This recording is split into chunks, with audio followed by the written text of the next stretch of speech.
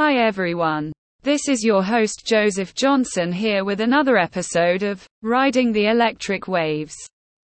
Today I'm going to tell you all about electric city bikes, how fast they can go, what determines their speed, and some important regulations surrounding them.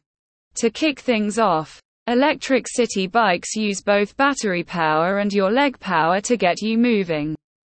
With battery capacities from 36 to 52 volts, they can help you cover distances quickly while minimally breaking a sweat. Top speeds range from 15.5 miles per hour for a standard 250-watt motorbike, all the way up to 28 miles per hour for a beefier 750-watt model. Of course, batteries with higher capacities and more powerful motors can get you moving even faster. But it's not just about raw power.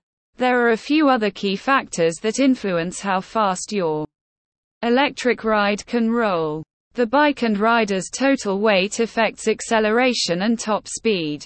If you've got a heavy frame or could stand to lay off the potatoes, you may want to keep the speed in check. The type of terrain also plays a role. While a 750-watt bike can hit 28 miles per hour on flat ground, you'll lose some juice going up that big ol' hill. Even environmental conditions like wind resistance and air pressure will slow you down a bit on breezy days. But don't sweat it. That's what the electric motor is there to help compensate. Just make sure to save some battery for the slog back up after bombing down the other side. Now here's an important regulatory note for riders in both the US and EU. To keep things safe for all road users, electric bikes typically have top assisted speeds capped at around 20 miles per hour stateside, and 15 miles per hour across the pond. Going any faster and the motor cuts out, leaving you to regular pedal power.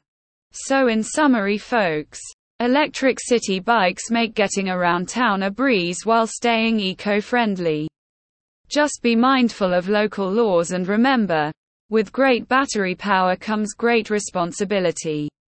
Ride safe out there and don't forget to recharge. You'll be zipping along in no time. Tune in next time for more electric adventures. This is Joseph Johnson, signing off.